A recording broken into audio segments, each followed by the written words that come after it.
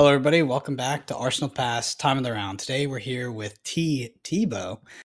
T's a pretty good friend of mine. I met him on the Road to National circuit. Ran into you, I think, a couple times, actually. You were quite a grinder back then. I think you have a pretty funny story, actually, in Road to National. So I remember you said something to me that has actually stuck with me all the way up until now. It was during that finals in Kansas. Once we finished, you said, always the bridesmaid. What did you mean by that? Always second. I have a notorious record coming from Magic of like always being one short, and my friends used to even call me one short. Big record of getting like ninth at events, not making the cut by one, or getting second in the finals, or all kinds of good stuff that you don't want to happen like that. Like it's always great to put up a ninth, but yeah, I mean, it could be worse. You could just serially lose on stream every single time you got on. That'd be pretty bad. But let's talk about, how did you get into Flesh and Blood? When was your entry point specifically, and then what actually drew you to the game initially? So there was my local store in Missouri at the time was pretty much dying because of COVID. There was nobody playing for Magic. And so we started traveling to a store that was about an hour and a half away just to play like weekly events so that we could get back into playing the game. And one week while we were there, they put out a display of all the Flesh and Blood boxes. And I had heard a bunch of my friends talking about it from other parts of the state. And so me and one of my friends, Nick Inlow, that we were there with, Nick walks up and takes his prize packs for that FNM in Flesh and Blood. And I was like, well, if you're going to do it, I better do it.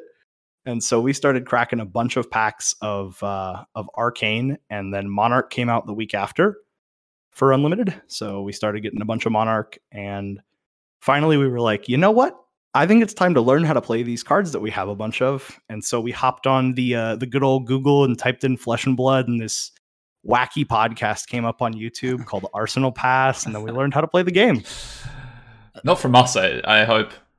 Yeah, no, that'd be well, poorly. The competitive side, like getting into it more. We watched the Ira video that they had up, and then the store owner taught us how to play, and then we were looking for something competitive to do because we've always done that with Magic, and when it wasn't available, we wanted something else, and it was right before like RTN season started. So after we started getting the game down and getting more competitive in it, we realized there were events. Yeah. And you traveled literally every weekend. You had a crazy schedule during Road to Nationals. I actually didn't know that you only had started playing in Monarch. That's pretty crazy. You mentioned Magic there, by the way. What was your history in Magic? At the end of 2019, beginning of 2020, I left my full-time job to just play competitive Magic. And so I was playing on the Star City circuit and the Channel Fireball GP circuit for 4-ish years before that. Mm-hmm. And then once I started doing well and making money from traveling and justifying cost of living versus cost of traveling, and then being able to make enough money to do all of it, I decided to go full time with it and try to do content creation. And then we had this crazy shutdown. Yeah. So that's so I would imagine coming from that, kind of getting the rug kind of got swept out from under you. You must be pretty excited with the future of Flesh and Blood, especially as we head into 2022. Oh yeah. When they put out that poster, that was the $1 million year. We lost it. We lost our minds. That's awesome. You, I remember when I met you in Kansas, you had mentioned you were starting a new job at SCG. So I know we've talked about this. I already know the answer, but you started that job. You're working there now. How is it, and what do you do? I love it. Moved out to Roanoke from Missouri. So now I'm in Virginia, and I work for SCG as a pricing and purchasing representative. So whenever people come in to sell us cards or mail us cards, and at events, you can find me at the buy booth, purchasing cards and pricing cards. So like my specific division that I have is promos. So pretty much any promo on the Star City website, I had a hand in. That's sweet. Cool. That Road to National season, what made you maybe it's probably the answer is probably you just love the game, but you were really grinding back then. Because I remember seeing you at pretty much all of them. I went to a lot of them, but I don't think I went to nearly as many as you. You went like, how many did you end up going to in total? I genuinely do not have a solid answer for that. I can't remember. It was probably like 9 or 10, somewhere up there. Crazy. That's awesome. Yeah, every weekend that there was one available within, I think the furthest one we drove to was Tennessee, which was like an 8-hour drive. But there was one the day before that one in St. Louis, which was 3 hours of the way. So we drove 3 hours to St. Louis, did one, drove 5 hours to Tennessee, did one, drove back. Crazy. It's a big weekend. To be fair, I would have tried to do something similar to had I had the opportunity. I think it was, I don't know about you, but I felt like super starved for paper competitive TCGs, like, you know, events to play. And so when Road to National season rolled around, I was like chomping at the bit to just get out and play some events, and like even willing to travel. I actually traveled for the skirmish season in season 1 because I was that keen after like a year and a bit of no events to travel to get to something. So I'm sure you would have been the same. And how did you have like a core group that you were going with like every week? Was it a group of your local friends, or you're saying Nick and? Yeah, so at the beginning, whenever we first started playing, it was me and Nick, and we learned how to play, and then we got another one of our friends that was playing Magic into it. His name's Michael. And so it was me, Nick, and Michael, and we would meet at Nick's house every Wednesday and play for like 2 hours and figure things out. And every week we would try to go home and consume content that would help us progress in the game, and then proxy something else up so that we could learn more decks. And then we started traveling to the first round of RTNs, to that one in Tennessee. The weekend after, we had convinced another one of our friends, Evan, to join in and learn. And so then it was the 4 of us traveling to events. And then by the time the 2 in Texas rolled around, we had convinced another one of our friends to join. So then we had a full car, and we were just traveling to a lot of events. Making the most of it, yeah. I don't know if Brennan wants to ask you more about your history, but I have a bit of a hard-hitting question for you, T, and one I've been looking for the right person to ask this to that we've had on Time of the Round, and I feel like you might be that person. But now that we're kind of down the road of 6 months of competitive Flesh and Blood events in North America, and I know you've been to a few. I think you went to a calling as well in that time. What do you think of the level of play that you're seeing, and also specifically with the Magic players who have come across, because you have a big experience in the Magic world in terms of grinding circuits, and now you're seeing these players come across like yourself. What do you think is happening to the competitive play space? Where do you think the levels are, and do you think these Magic players are having an impact? For sure, definitely. So everyone who cared about like a competitive side of the game, that was as crazy as I am, doing as many events as they could and jamming their schedule full, has either swapped it to online Magic, which for me just doesn't do it, or has come over to Flesh and Blood and started traveling and doing events. Like at Nationals, there was another pro Magic friend of mine, Jacob, that top-8'd Nationals, and he came straight over from Magic. He won one of the Star City Invitationals back in the day, has his own token, and he came to Flesh and Blood because the paper game is balanced better, it plays better, the competitive scene was there and starting up, and everybody wanted to be in on the ground floor of what we feel is the next big competitive game. Yeah. And do you think that those players, like Jacob, I'm guessing he wasn't playing for long before heading to Nationals, maybe around the same time as you, or into that level? And we of course saw Michael Hamilton, who played Magic in the past as well, and done similar, I think, in terms of playing on circuits, taking out the calling. So I guess a really short period of time for these players to turn around to some results, right? Yeah, absolutely. And Michael, another one of my Magic friends, we've ran into each other from Star City circuits and GPs in the past. And yeah, it converts, but on a different level because of how punishing it is to make mistakes in Flesh and Blood. You see like the high skill transfer of people who were very, very good at Magic coming into Flesh and Blood and doing very, very well because of every mistake mattering infinitely more in Flesh and Blood. Yeah. And there's a reason I asked this. I'm not just asking for.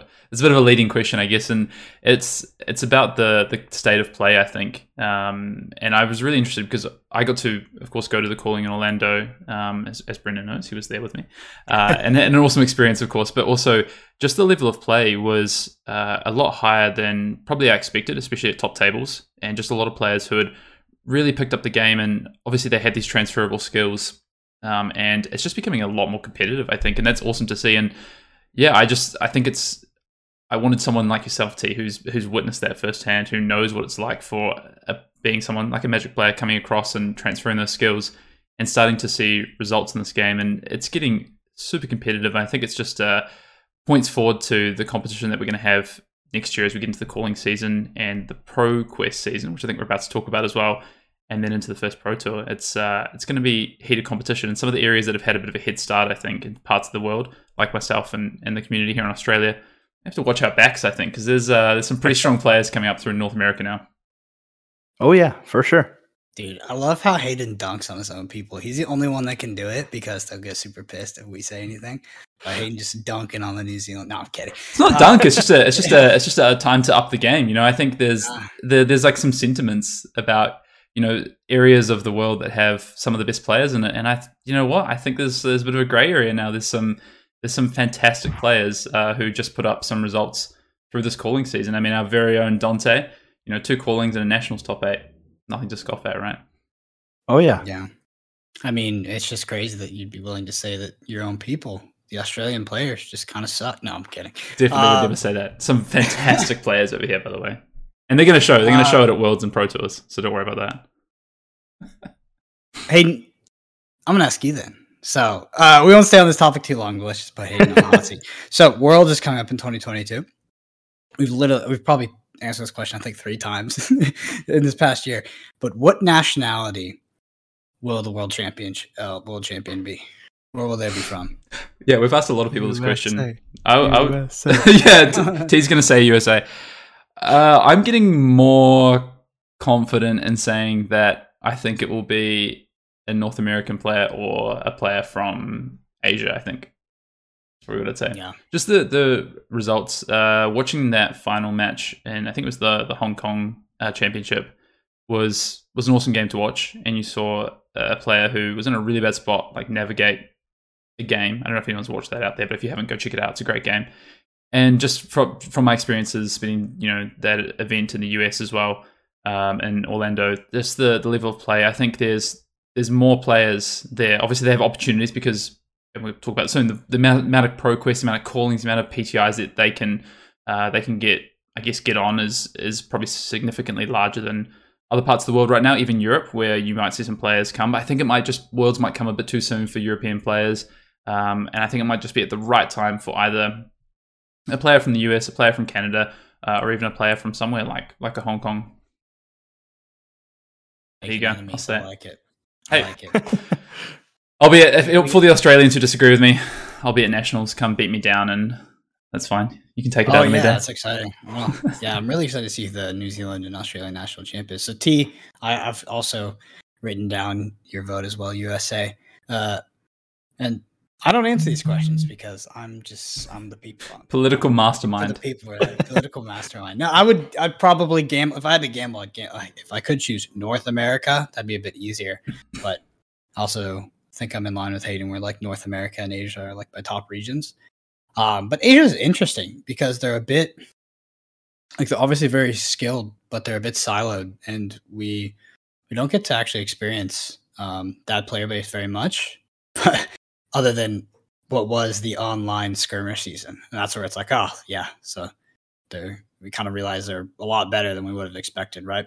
Not that we expected them to be bad, but we just had no exposure. And then, yeah. So it's definitely something to watch out for. You also get presumably 1 to 2 Pro Tours before then, and a handful of callings that those players can travel to. So we'll get to see, and they'll get the experience. And, just based on other card games in the past, there is usually contingents out of the Asia region that are just like, they either become like fanatical about the game, or they just find a way to devote so much time and energy and just have natural skill as well. So yeah, it'll be good to see. All right, so we had some news. ProQuest are now armories. No, I'm kidding. So the ProQuest scene is in 2022 is going to change a bit. So it used to be almost universally. There are some exceptions. Obviously, there's one in Australia, and there was the SCG Con where ProQuest did not accompany a calling, but previously they were on the day twos of the calling, and they were mostly meant for people who did not day two, and they had another chance to go for a Pro Tour invite. Mm-hmm. But moving into 2022, that is going to change it drastically.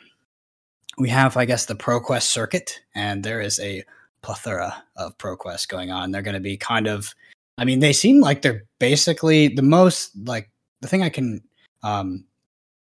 compare them to the most is Road to Nationals, right? Like, it seems very similar to that. Do you agree, T? Yeah, on a Fab standpoint, it's like a Road to Nationals. In a Magic standpoint, this would be like your PPTQs. Mm-hmm. Yeah, what do you guys think about the change? I kind of want to actually, I wanted to ask, because you just, like, while it's fresh on the mind, just off T's tongue there, the comparison between like a Magic PPTQ system, because one of the big things is that these don't award, prizes towards travel to these Pro Tours. And a lot of people said, and including myself, I was like, there's a lot of these happening. But realistically, what percentage of players who win these events are going to actually find themselves in a position to go, or, maybe be wanting to go without that, like I said, that financial incentive or that airfare incentive like you've had in other games? I know Yu-Gi-Oh's done it in the past, Magic's done it in the past. So it's a bit of a change, right? Like, I just wanted to get that in before you asked that question, Brendan, because it is not only are we seeing a change from the current system with callings and ProQuests on Sundays, but we're also seeing, I guess, a change to maybe how this is done in other parts of, the TCG world. Yeah, can you explain that again? I think I understood, but you were saying, so in Magic, you would win like some sort of compensation that you could apply towards going towards the Pro Tour. Was that it? So the Magic competitive structure for a long time was a PPTQ, which was like a smaller event that gave you an invite to a regional PTQ. Mm-hmm. And the regional PTQ was top X number of players qualify. I think it was top 2 or top 4. Mm-hmm. And then the winner of those events would also get like a plane ticket and 500 cash. So you have your trip paid for that Pro Tour.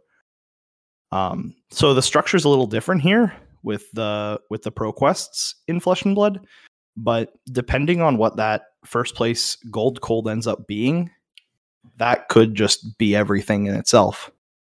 Yeah, it's real interesting, actually, the wording on that, because it says weapons. So it either tells us that I'm going off, by the way. I'm going. It's a bit of a detraction. Here comes the Brendan jump. We can always see that now. You can understand why I struggled as a child. But it did say weapons, so like we either definitely get legendary weapons in Everfest, or we are going to depart from printing things like Welcome to Wraith, Arcane Rising, and all this stuff in terms of the cold golds for these ProQuests, which seems ideal, right? Because the pricing is for you, it does very, very good.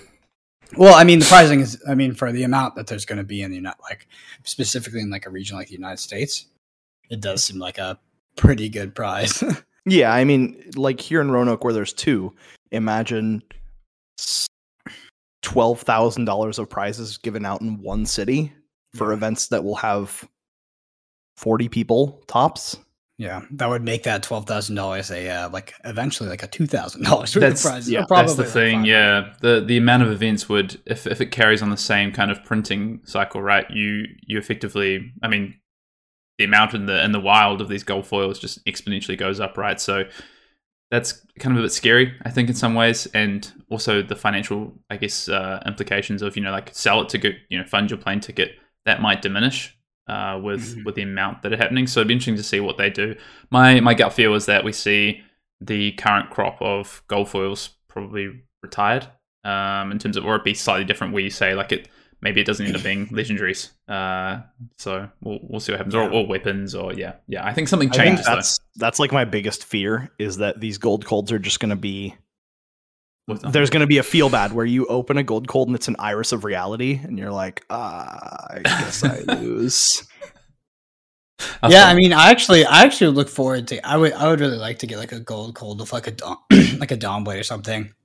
But yeah, it's an interesting concept, and I honestly have no idea where it's going to go. But The other thing we've been bouncing around here locally is what if it's the majestic weapons I agree. From Arya, and then it's like, oh no, Duskblade.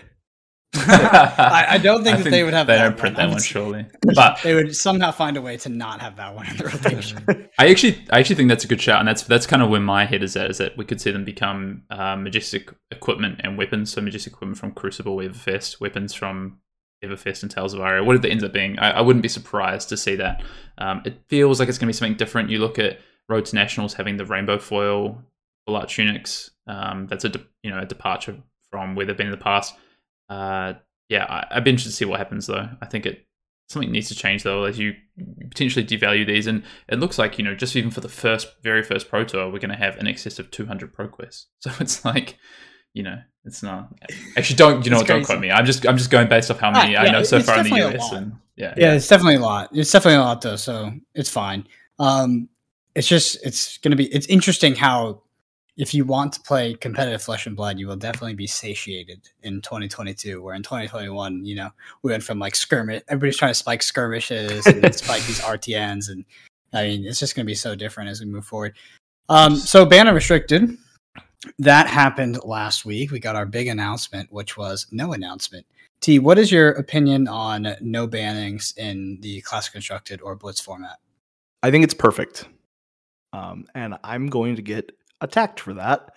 But I think... You're in company. Yeah, I was going to say, this is boring. Come on, T. I think that no changes yet is perfect. We've got the next announcement coming on February 2nd. 2 days before Everfest. Realistically, I don't think that there should be anything there either. It seems incredibly unfair to ban something now and then completely change the 3 nationals that got postponed: Australia, New Zealand, and Singapore, I think. Yep. To just take all 3 of those nationals and throw them for a loop seems unfair. Like playing a different game. But we still have that chance on February 2nd that I think if we reach enough outcry at that point, something will probably get banned. In my mind, it'd be something like Plunder Run, because that's the card I hear people complain about the most. But I think that's what the sensible people complain about. I hear a lot of other complaints. Like, if you want to get attacked, you should just say something like this. Like, I think the format is actually healthy. I think the format's perfect. The format's perfect. Game perfectly fine. Yep. That'll get you attacked. But that is genuinely what I think. Like, I always think that Briar's a good deck, but it's nothing like Chain was. And I think that any kind of errata would just be terrible. But I agree with you. Yep, Plunder Run is the one that's on the chopping block in terms of like the health of the game in general. A lot of decks just seem to include that card as of recent. Seems. But yeah, we'll see in Everfest. There's so much that could come with that. Hayden, what is your opinion on the ban unrestricted? I got a few. I need you to have something contrary. Yeah, I want to be the contrarian of the group. Someone's got to be. I mean, come on, we got to find. I told you, Brennan, the screening process for guests on Time in the Run now is: do they disagree with us? We've got to. Everyone's going to think that we just find like-minded people. Yeah, no. One thing you did forget about T though is February 2nd. It gives them the opportunity to ban something before it gets released in Everfest. So. Yep. I gotta have a shot. I heard that's a new thing that they're trying to do every set with R&D. It's just ban something right out of the gate. No, okay, we're gonna get like the spoilers at the end of January, and they'll be like, "Oh, look at this nice new legendary weapon." I kid. I think we look pretty good. I think they've learned their lessons from that. I hope they have, and from experience with LSS so far, I'm sure they have. But my view, the one thing I'm surprised about is that we didn't get so last time Seeds was banned and then Unhallowed Rites was placed on the watch list. There was nothing said about that watch list in this banned and restricted announcement, unless I missed it, but I read it 3 times, so I don't think I did. And Plunder Run was not played. So I was expecting, my prediction was no bans except for possibly Duskblade and Blitz, which I would have been fine with. Having played some Blitz recently, I actually think that would probably be good for the health format, but it's also a casual format, and banning cards is kind of feel bad, so I think that's also fine. It doesn't detract from still playing that format, I think, for the core base of players that are going to play it, especially with skirmish season. But the no watch list sort of piece, and maybe not putting something like a Plunder Run on the watch list, says to me that LSS are pretty happy with the current, I guess, state of the balance of where the format could be, and they clearly see that there's probably some decks out there or some strategies out there that are being underutilized right now. I don't know, like old time maybe. So it's gonna be interesting to see. But yeah, the fact no watch list was interesting to me. I think decks that are not being utilized like old time maybe. Maybe. I think the reason for no watch list could alternatively be that they want to see the results from the last 3 nationals that are outstanding to like confirm Plunder Run is the problem in like engineering those Briar decks. Take the season in its entirety as well. Yeah, take the season in its entirety, and like taking out Plunder Run hurts other strategies too. Yep. It does. So yeah, poor Katsu just can't catch a break. Honestly, I was waiting for them to unban Seeds. Like I really thought that was coming, but not this time. Surely on the second. So we have a little set called Welcome to Wraith rotating out. Hayden and I are infamously Welcome to Wraith boomers. I guess you are a Monarch millennial. T.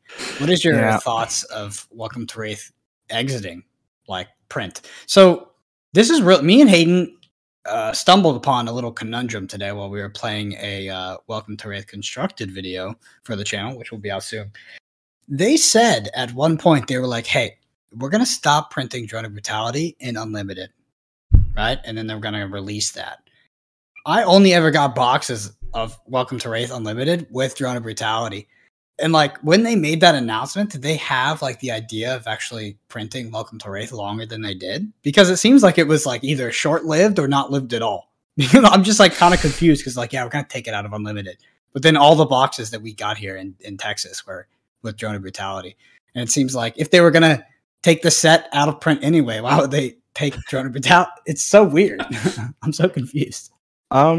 Yeah. So when they make these announcements, they still have like one full print run hitting distributors. So maybe it'll be in that last print run, but that would be really strange for them to like swap over to a new distributor, go to the Belgium print, and then also cut cards halfway through it's starting another print and then stop production on that set completely. That does seem weird. So that seems like something that they probably decided against or went a different way with. Just gonna put the tinfoil hat on.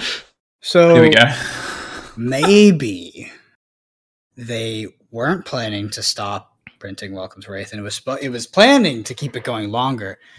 But I guess with the end, like Crucible rotating out, and then Arcane Rising was what was surprising. And of course, we kind of expected Welcome to Wraith after that. Like Arcane Rising, Welcome to Wraith.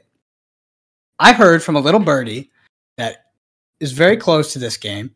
I won't name the birdie, but a long time ago, they told me the idea of Unlimited was that it would always be on shelves. And I was like, that's interesting if you have like 20 sets, but okay, sounds good. And now we see core sets and like, you know, when Arcane Rising went out, it was like, yeah, everybody kind of hates that limited format anyway, whatever, right? And then Welcome to Wraith goes out. It's like one of the most loved sets. I mean, probably the most loved set ever created. It's an interesting move. What do you guys think about like the rotation out of? I think one thing, Brendan, is that you're speaking from a very Brendan side of things here, just in terms of like you've got the tinfoil hat, but also as a lover of Welcome to Wraith, right? I do have one thing to say on the print piece. I think they were just covering their bases, to be honest. They could very well have been because okay, say they don't make that announcement, and they also aren't ready to announce that sets are going to go out of print, and then people go, "Oh, are we going to get drones still in these packs?" And I still have to open drone, and it just maybe raises questions they don't want to have to deal with. And then it also allows them to, if they do decide to actually extend their print run, it gives them the option to do it and just leave drone out, right? So I think that might have just been covering their bases, to be honest, just in terms of that announcement. But I think it's pretty hard to, whether they had always intended for, as you say, Unlimited to be on shelf, or for it to be an extended time period, but wasn't obviously first edition.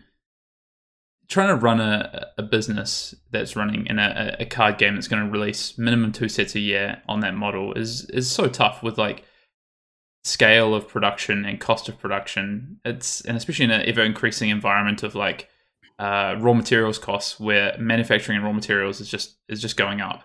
it's really tough. So maybe that decision was made before some recalculations of costs and things like that, and just realizing, how much this game might cost to make, and people who have money invested in this game from the actual business side of it, it just might not have been viable as it might have been maybe 6 to 9 months ago. And I have that personal experience from working in a business that has experienced very high cost increases, because across the world this is happening with COVID and a lot of other impacts of raw material costs. So I'm not surprised if they had that decision originally and then maybe had to course correct a little bit to fit the model they want moving forward. It makes sense, right? And I think that if you had said this a year ago, we would have made a lot of money, because if you think about it, the idea that Welcome to Wraith would always be in print doesn't make any freaking sense at all. Like, that seems logistically impossible at this release schedule. So you're right. So what if we shift towards a real rotation, like a standard format? That would be surprising, right? That would be very surprising, because I know one of the core ethoses is non-rotating format, but it could change, right? Yeah. Like if we keep getting reprints in these core sets, like Tunic and Skullcap, to keep game say staples in the format and then rotate out older formats instead of banning cards. Yeah. You're half the way there.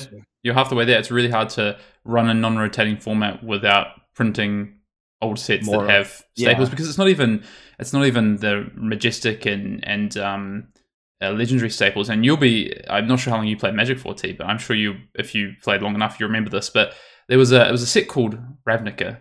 And the set was like reasonably printed, but Magic had a pretty strong growth sort of in the year preceding that set. And there was a card called Remand, which was in a lot of decks. And that was uncommon, so equivalent of being a rare in Flesh and Blood. So, think about your, I don't know, Erin's Prayers, or, these rare level cards. It was a $15 card at one point in terms of when it was in standard, when it was in like the current, like not the rotational format. So I know T's looking at the price right now or something probably. I didn't play when original Ravnica came out. Yeah, so that released in 2005. I was the ripe old age of 5 years old. Okay, there you go.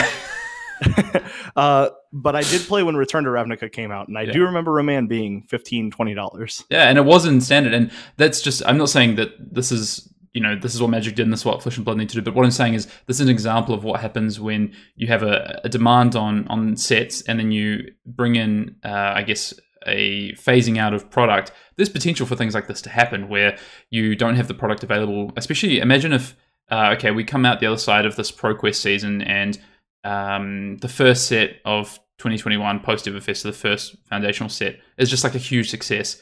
All these new players coming into the game looking for Welcome to Wraith product or Arcane Rising product. What does that do to the game? And I think we're getting so cynical today. I'm sorry. No. It's such an interesting point, because it doesn't even make sense. I think that at that point you take on the Yu-Gi-Oh model.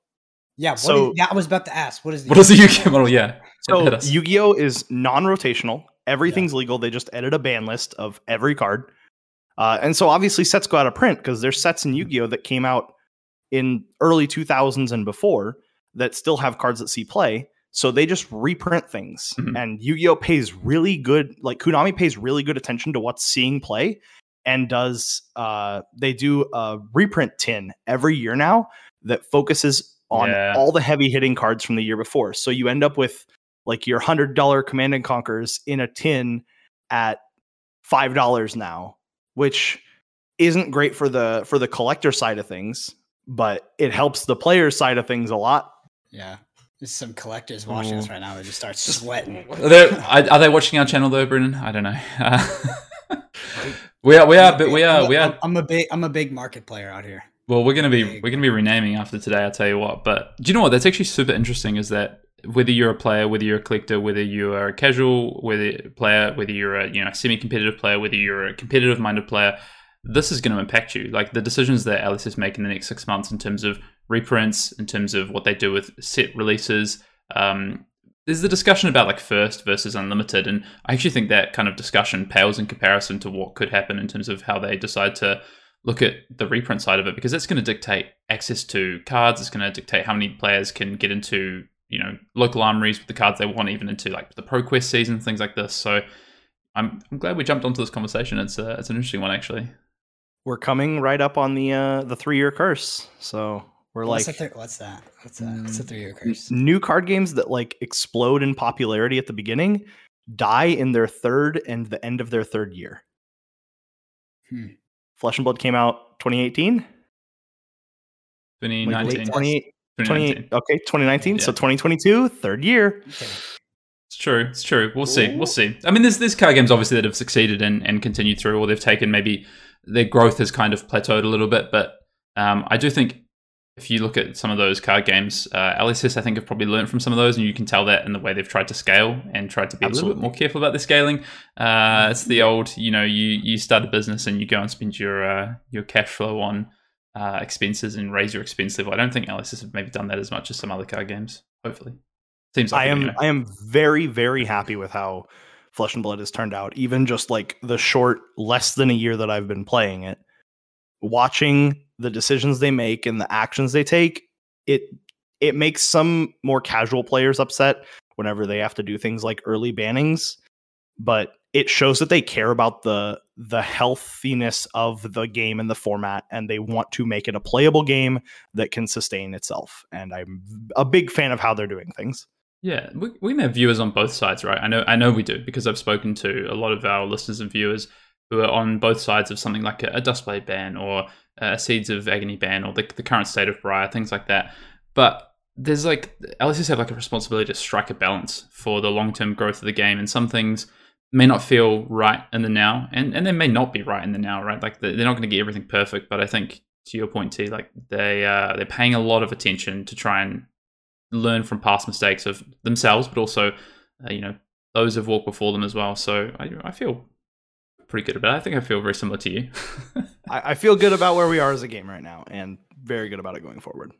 Yeah, it's funny because I don't even think that the reality, like in my mind, is even a possibility of Flesh and Blood like not being the next game, right? Yeah. Like it's so cemented in terms of like its dominance for the future in my mind. But I don't know. I want to ask you, T, as kind of a parting question here, what is the best deck in the Classic Constructed format and why? In Classic Constructed, the best deck. Mm-hmm. I'm between the two Guardians, the two adult Guardians. But I'm gonna put Oldhim on top.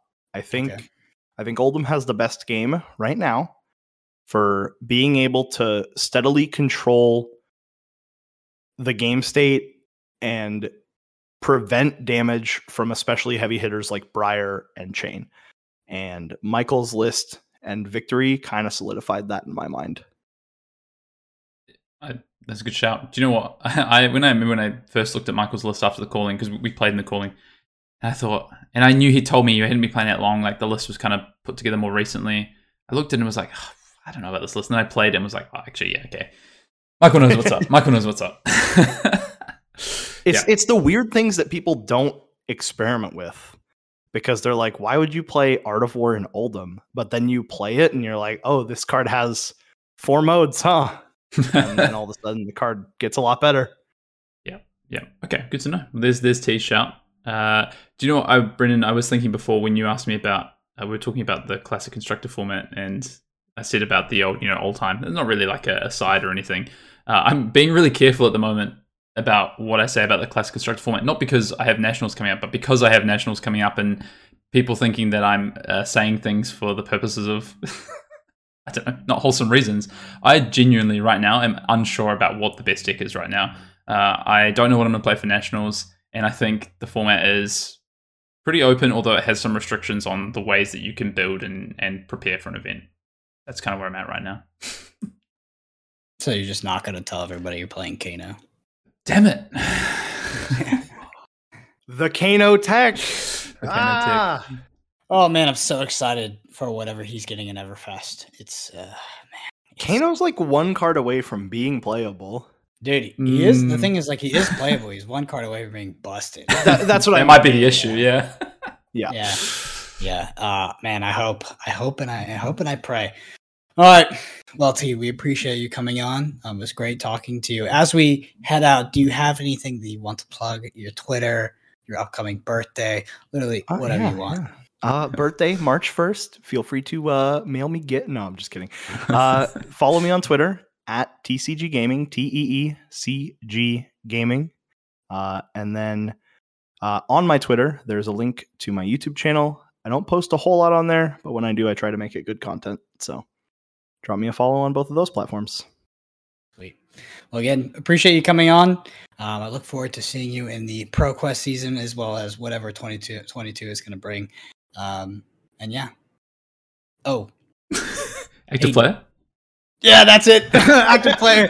Dude, I just blanked. Active player turn. Here we go. All right, that's it. We'll see you guys next time. See you later. See ya.